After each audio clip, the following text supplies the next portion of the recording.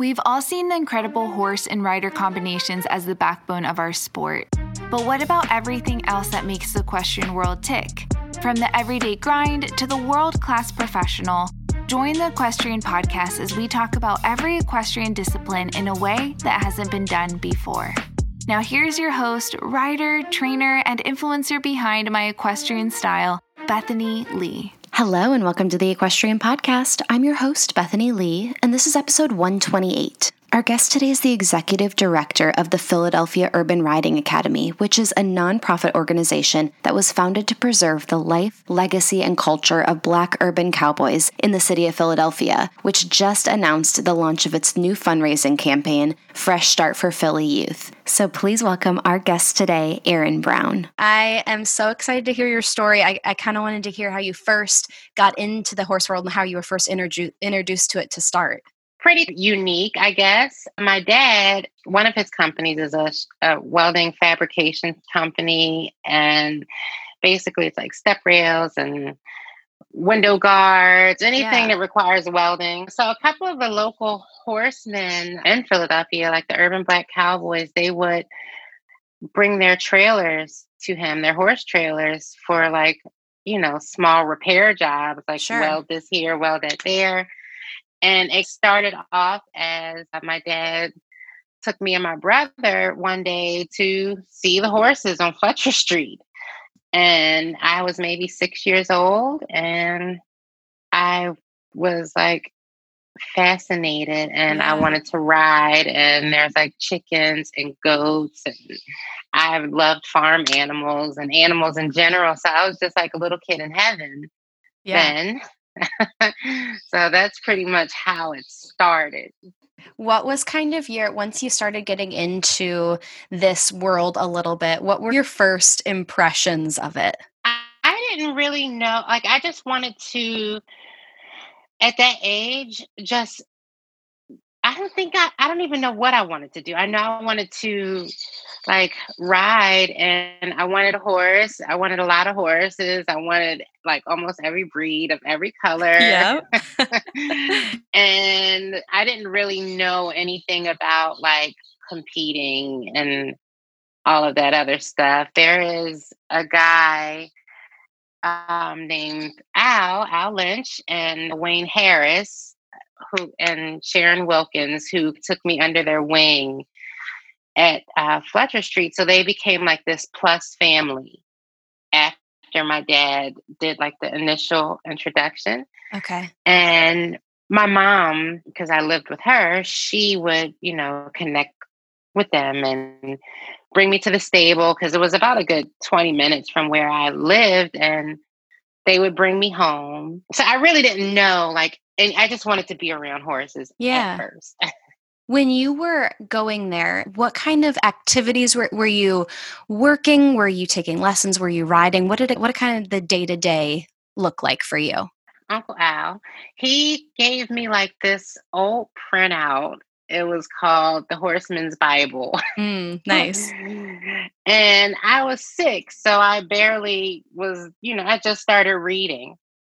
But my mom helped me out a lot with that. And so day to day there, I would find myself with a broom quite often and sweeping this dirt pathway. It was dirt, but you could sweep it clean. Yep. And, cleaning stalls, or I wasn't doing too much, but I was kind of helping. I'm sure I was in a way to some of the older kids. And if that was the case, there was this gigantic hay room, and they would just plop me up on a couple bales of hay, and I'm just sitting there watching and, grooming. And I remember Al telling me, which is ironic to what I'm doing today, is, he wanted to start me doing halter and showmanship. And I'm okay, whatever that is. Mm-hmm. So I'm walking this little weanling up and down a residential street. And that was my kind of introduction to it. To the show world, even though it never went anywhere as far as halter showmanship then. Gotcha. At what point did you feel like, you had been spending a lot of time there? You obviously grew a major passion and love for it. At what point were you like, I want horses to be a part of my future, my career, like a big part of my life moving forward? It never really dawned on me that it would be a part of my future, but it was like very, I was like growing up, like I stayed to myself a lot. Like I Hmm. had a friend or two here and there, but horses, I guess you could say I was on the shy side, but horses gave me this confidence booster, this voice that mine was so little at the time. Like, so I could express myself through a horse. I was in my own little world. I would spend days and days looking at like this month's Horse Illustrated article and Yeah. tech magazines and highlighting stuff and circling what I want Oh, for yeah. Christmas. So it never really, even going through high school, I went to Saul High School of Agricultural Sciences and with a major in equine science. And still then it was not like this is going to be your career. If you Hmm. asked me when I was younger, I was going to be a teacher, or this is funny, but at a certain age, I wanted to be a nun. Yeah. Okay. I don't know why, You don't hear that but very often. I think it's because I went to like this Catholic preschool, Uh-huh. and the nuns they were my buddies. Like I was like Yeah. heartbroken when I had to go to kindergarten. Yeah. So at that age, I wanted to be a nun and then a Yeah. teacher. Cool.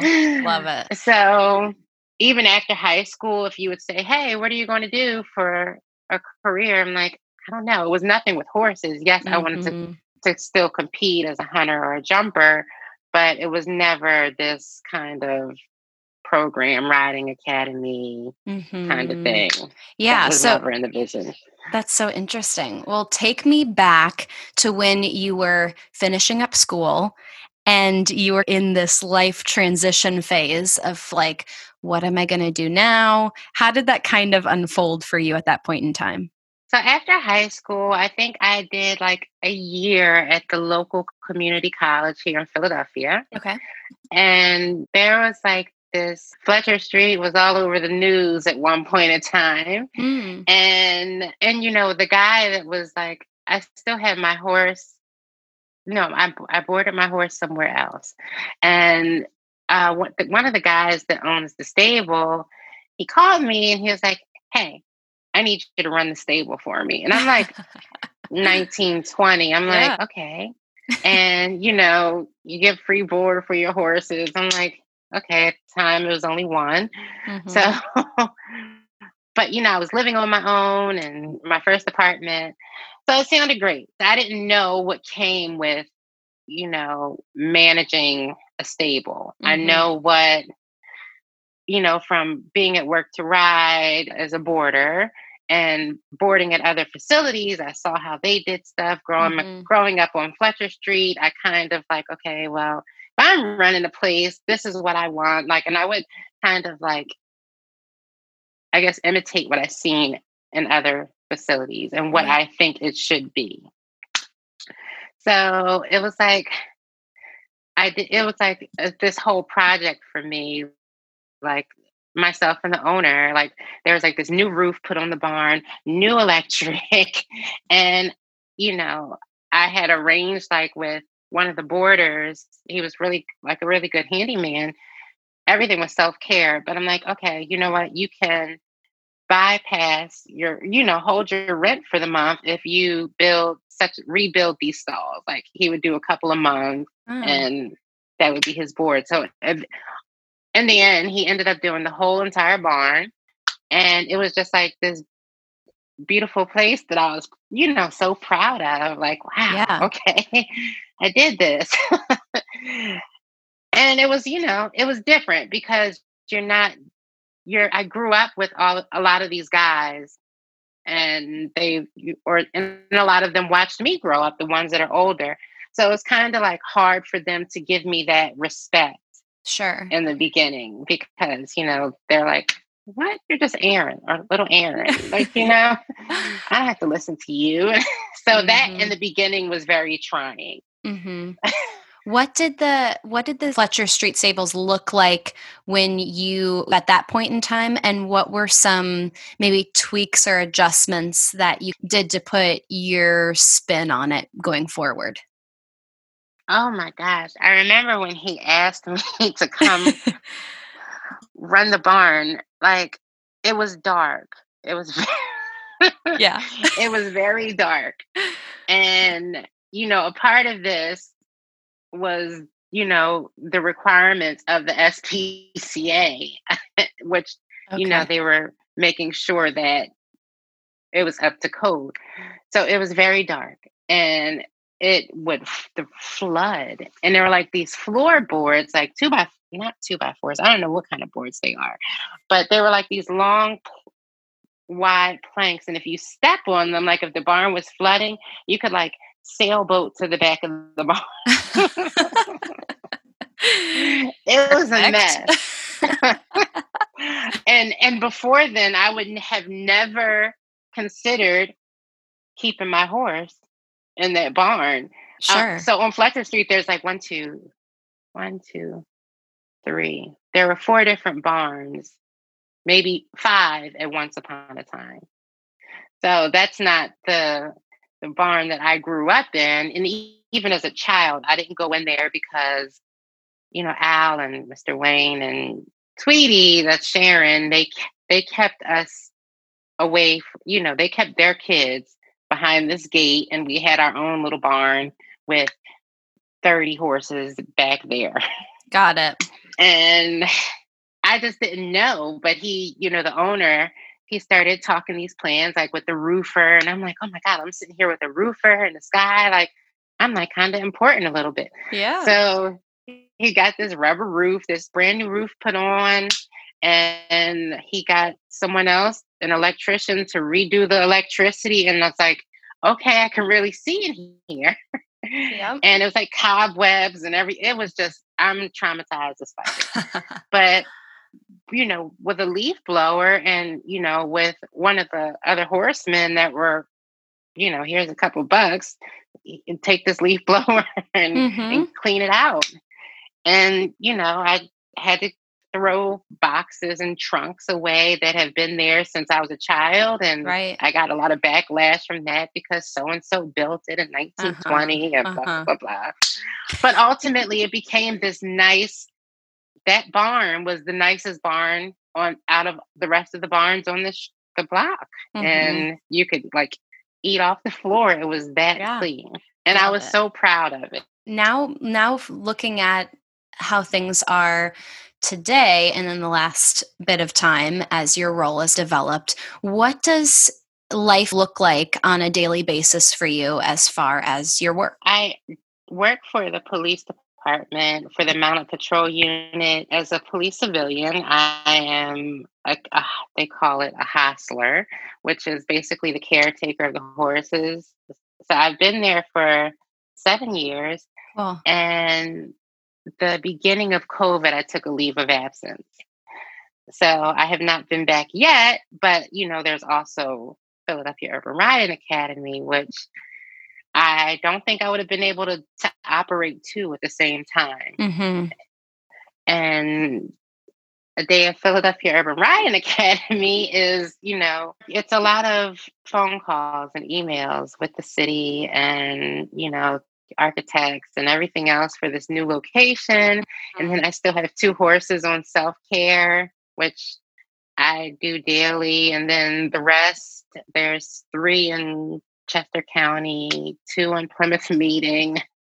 Wow. They're all on pasture or on a free lease, some sort, or full board. Wow. Until they can come back home to their new home.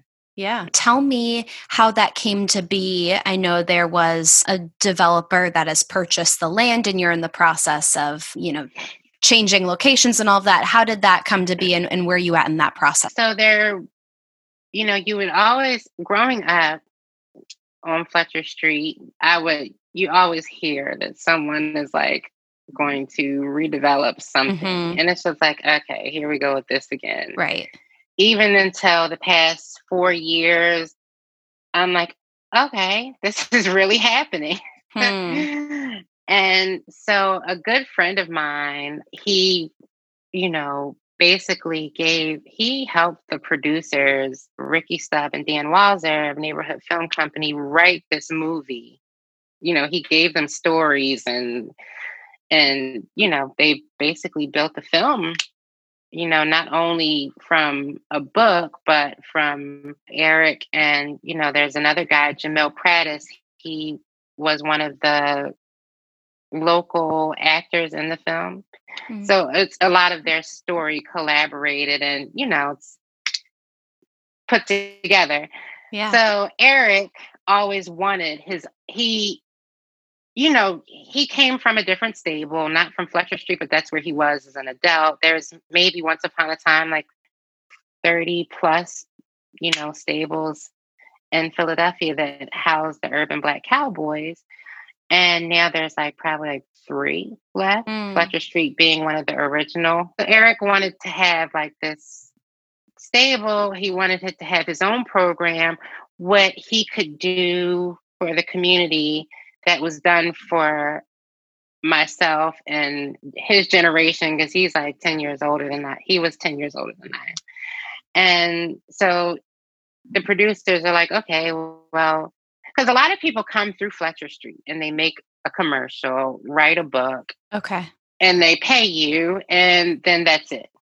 Sure. These producers spent some time, 3 years or so on Fletcher Street, and they, are like, okay, well, how do we keep this going? Because all of these other stables have been knocked down due to gentrification. So along with Eric, they started, Philadelphia Urban Riding Academy. And I was just, on his executive board, and this, the trainer of his horses, which he had 8 at the time. And, I had a million different hats. Right. So fast forward to a month before filming, he was killed. And the, Ricky and Dan well, hey, we're about to start filming next month. Philadelphia Urban Riding Academy, what are we going to do? And they're like, do you want to step up? And I'm like, they're like, you don't have to answer right now. But, give us some thought. We'll figure it out. It's a lot to take in. And I'm like, without thinking twice, actually, I'm like, he would come back and haunt me if I did not. Because all he would talk about was his barn and his program and his movie. So, sure. Since 2019 of January, Philadelphia Urban Riding Academy has been moving slow then full force. Because you are the executive director. Yeah. So what does that kind of look like for you? I know you have a new fundraising campaign, the Fresh Start for Philly Youth, but what kind of things are you working on right now? We're still working with the city of Philadelphia and Parks and Recreation. We do have a location that we're just working out the fine print. We've had an architect on site to do a site plan. Wow. So it's going to be it's going to be an amazing facility, probably one of the most unique in the city. Wow, that's so exciting. Yes, it is that. It's going to be outstanding. Wow. So cool. I can't wait. I'm sometimes in that area showing, and my husband's family lives outside of Philly. So I cannot wait until things are up and running in the new location. I will for sure have to come check it out. Yes, for sure. Okay, I have the perfect small business for you to support this year, and that is our sponsor today, Christian Lowe Leather Care. Christian has been working with some of the top saddle makers and leather workers in the equestrian space for some time now, and he truly understands the importance of protecting and moisturizing your saddle and your other leather products to really have them withstand everything we do as equestrians. So he has created his own line line of leather care products, balms, oils, soaps, to do just that. Everything is created in small batches and created by him. So it is just an incredible business I would love for you to check out. Make sure you head over to his website at christianlowe.ca. That's christianlowe.ca. You can also find his products over at greenhawk.com, as well as many independent retailers across Canada. So make sure you go check it out. Thank you so much, Christian Lowe Leather Care. All right, let's head back to the episode. Tell me a little bit, because I know in my kind of niche of the hunter jumper world, Missy Clark is a big name, and she's been on the podcast, and I know that you are partnering with her and North Run for this fundraising campaign. Tell me a little bit about how you got in touch with Missy and what you guys are doing together to raise money for the new facility. So Missy she reached out to me maybe in June of last year, 2020. Mm-hmm. And she was very humble and Sure. Reserved. Like, I didn't know who she was. So she Mm-hmm. said, I'm active on the hunter jumper world. I don't know if you know too much about that. Yeah. And I would like to talk to you. I'm like, okay, well, I've competed on the Mid-Atlantic and stuff growing up my whole life. So she's probably like, psh, okay. And so she asked about who we are, and we scheduled like this phone conference. I'm like, okay. Mm-hmm. And I sent her I'm like, well, I have this one pager that I've been like tweaking and changing and adding. And so I sent that to her and before our phone conversation, so she could have more of an idea and understanding of who we are, what we're doing. Okay. And we talked. And so as we're talking, I'm texting my best friend. We have been like, our moms are like good friends, and we have been like two peas in a pod since we were like 7 years old. She's also on the hunter jumper. She's gone way farther than I had. So I'm like, do you know Melissa Clark? and she said, no. And then she said, you mean Missy Clark? Yeah, I guess. And she was like, yeah, why? I'm like, because she just messaged me and said that she wants to like talk to me about a possible partnership or sponsorship. She said, are you kidding me? I'm like, yeah, like, who is she? So she like gave me like a quick rundown of who Missy Clark was. I still didn't process it because I've been like in the Western world again. So I'm like, so let me get on Google. And I'm like, okay. So my cousin's like, this is like a big deal. Yeah. And I'm like, really? Okay. Cool. So, yeah. So it just, we began talking about like how, I know about her article in the Chronicle of the Horse, and and she was really upset about it. Yep. And I told her like, I don't think that you said anything wrong. Honestly, it could have been worded differently, but you don't see you live in your own little bubble in your own utopia, and that's not something that really would be on your radar, and that's okay. And it's not. And I did tell her it's not what you said or how you felt or may have not felt before. It's what you do from that moment forward that it is brought to your attention. I guess the backlash she was getting from the media, like, really hurt her feelings. And I'm like, no, don't let it. Yeah. So, and it started off like that. And we, she was like, well, how about we do this program together called City to Show Jumping? I'm like, well, how about, Concrete to Show Jumping? Because I'm the Concrete Cowgirl. Yeah. We are this movie, Concrete Cowboy. So, and I have concrete horsemanship. So let's do that. It's got to be. She's like, I love it. And so she had like this logo made, and then she got these hats. I'm like, oh, she's really serious. Yeah. Okay. Like, I'm not used to like a complete stranger just coming up and showering so much support. Wow. And, the more we would talk through the months, everything wasn't about horses. We were just like, she was like, we've developed like this friendship. Like, and I'm like, wow, I know how we started, but she is like a really, really, really close friend of mine. And I think that's important. So, and also we were talking about, I was showing my yearling at the time, and like, oh my God, Appaloosa World is coming up. And, and, we just a general conversation. And then she just said, "You're going." I'm like, no, I'm not. I can't. Like, there's no way possible. And she said, "Don't give me the dates." And she contacted Johnson's Horse Transportation. She said, "They're picking your horse up. You got a round trip."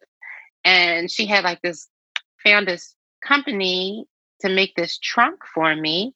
And it says the Concrete Cowgirl. And then the clothes horse made like these curtains, stall curtains. I'm like, it was just like, she made all of that happen. And I'm like, wow.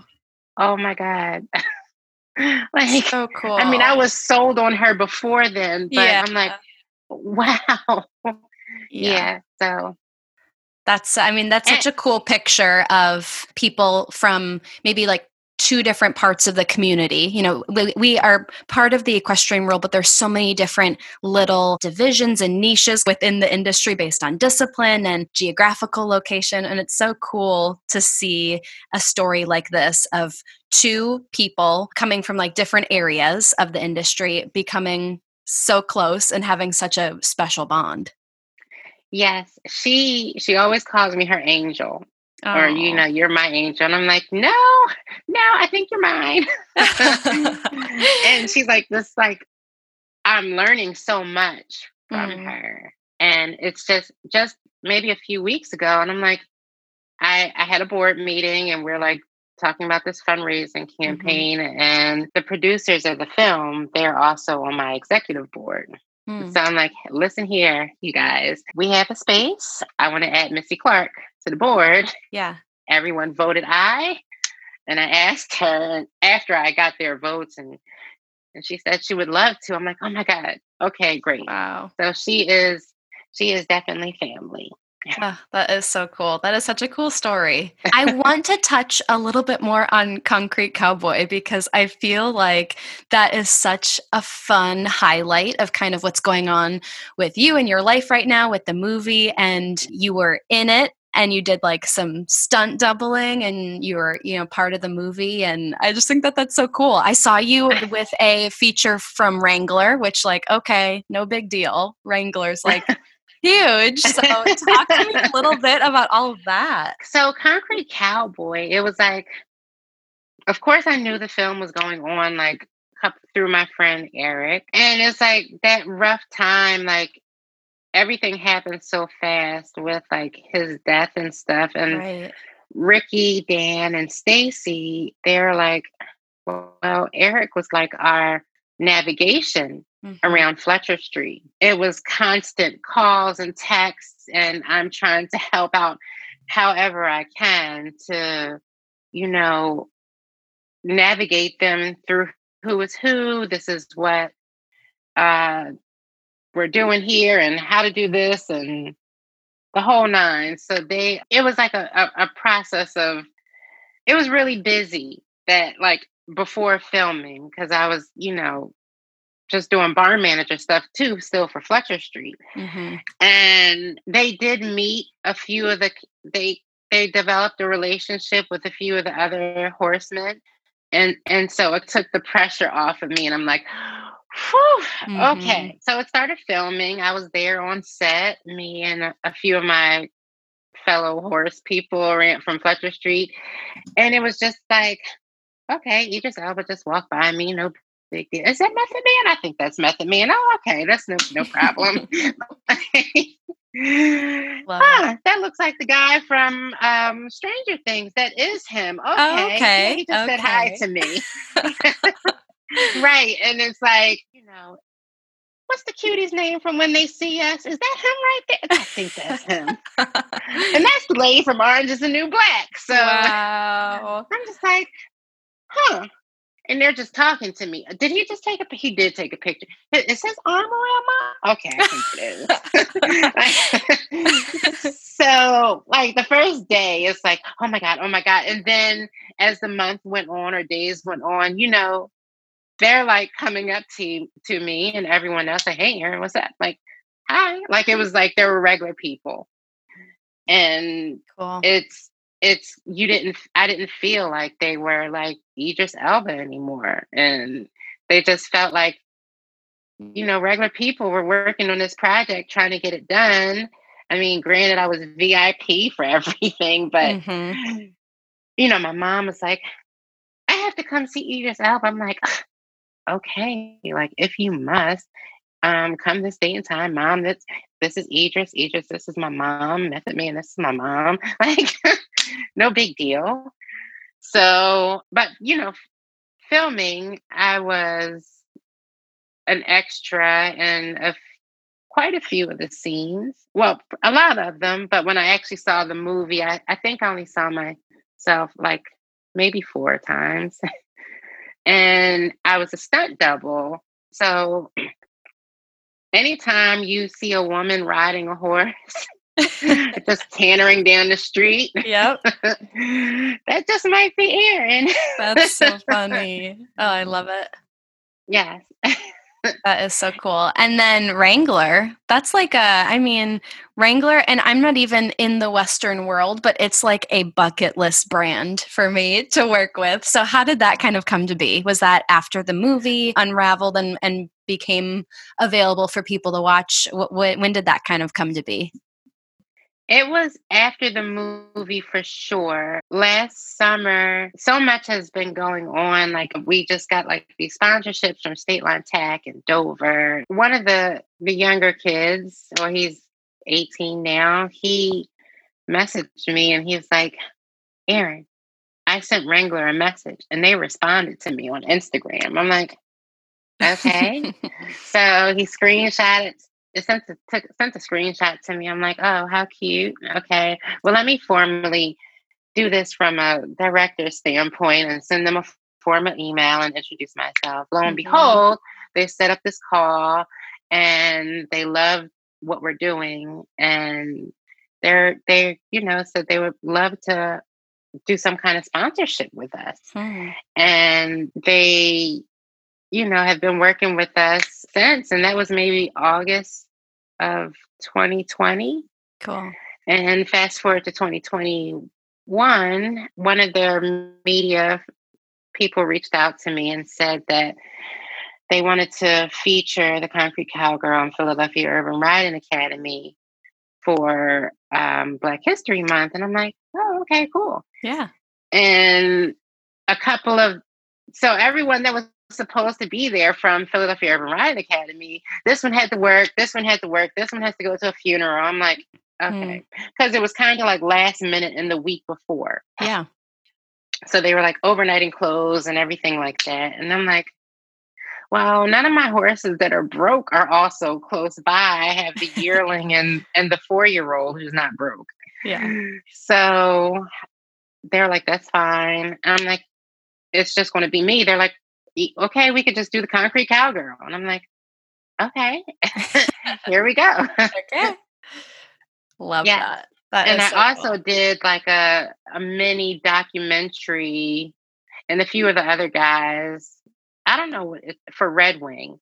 That should be out in March sometime. We did that in November, but that will be out in March. Oh, exciting. And where can people watch it? I don't know. I would think that it would be on Red Wing's social media. Okay, perfect. And yeah, they haven't given me too many details. They just said it would be like released in March. Amazing. Okay, cool. Oh, that's so exciting. Yeah. So tell me about an area of the equestrian industry as a whole that you are particularly passionate about, that you feel like the rest of the equestrian industry either doesn't know a lot about or doesn't talk that much about. I think I'm passionate about. I love almost every, well, Western and English events. I love them, but I'm passionate about how horses affect the inner city youth. Hmm. I am, and I think, like on this show circuit, you don't know, on any of the show circuits, you don't know everyone's background or where they come from. And, I know for myself growing up, I didn't have a riding arena to, with a full course of jumps. I had a lot with tires and chairs and trash cans and bricks. And so, but I'm in the show ring and winning, you would never know what I'm going home to this residential neighborhood in the hood of Philadelphia with horses. Sure. So I'm very and horses have molded me down they've kept me straight and narrow because I was my mom's wayward child. And I can only imagine some of my friends that are not in the horse industry. I probably would have been dipping and dabbing with some of the stuff they've been doing because we were, we're friends, and a lot of them aren't here today. So I'm passionate about what horses can do for underprivileged youth, for anyone that's having any kind of like issues, mental, and it's just all around therapy. I'm passionate about change. I'm passionate about progression and that kind of thing. And you don't really see, these behind the scenes stories on these big show circuits. Definitely. Yeah. I think it's amazing. How are you able to reach out to that group of youth, the inner city kids, to get them to come to programs like yours, where they can be involved in riding or just involved in horses and be a part of that and develop that passion? Typically, like if I were still on Fletcher Street, we're going to rewind 10 plus years ago, kids just wandered in the stable. Sure. And they would, or they would just sit there until someone acknowledges them. And next thing you know, they're touching a horse, grooming a horse, and they want to learn how to ride. They come with their friends, and their friends like, ew, you riding them horses? Those same, ew, you riding those horses kids are the next ones to jump up on a horse. So I did have a meeting with a city neighborhood group 2 years ago to let them know who we are. And we're coming into this new section of Philadelphia with this program that we would be neighbors, what we are going to offer. And where the barn is going to be located, I'm pretty sure that it's just history is just going to repeat itself. And kids are going to wander into the barn. I mean, it's open, but you cannot not miss it where it's located at. So kids will wander in the barn and, here's a release form. Take this to your mama or whoever your caregiver is and let them know where you are.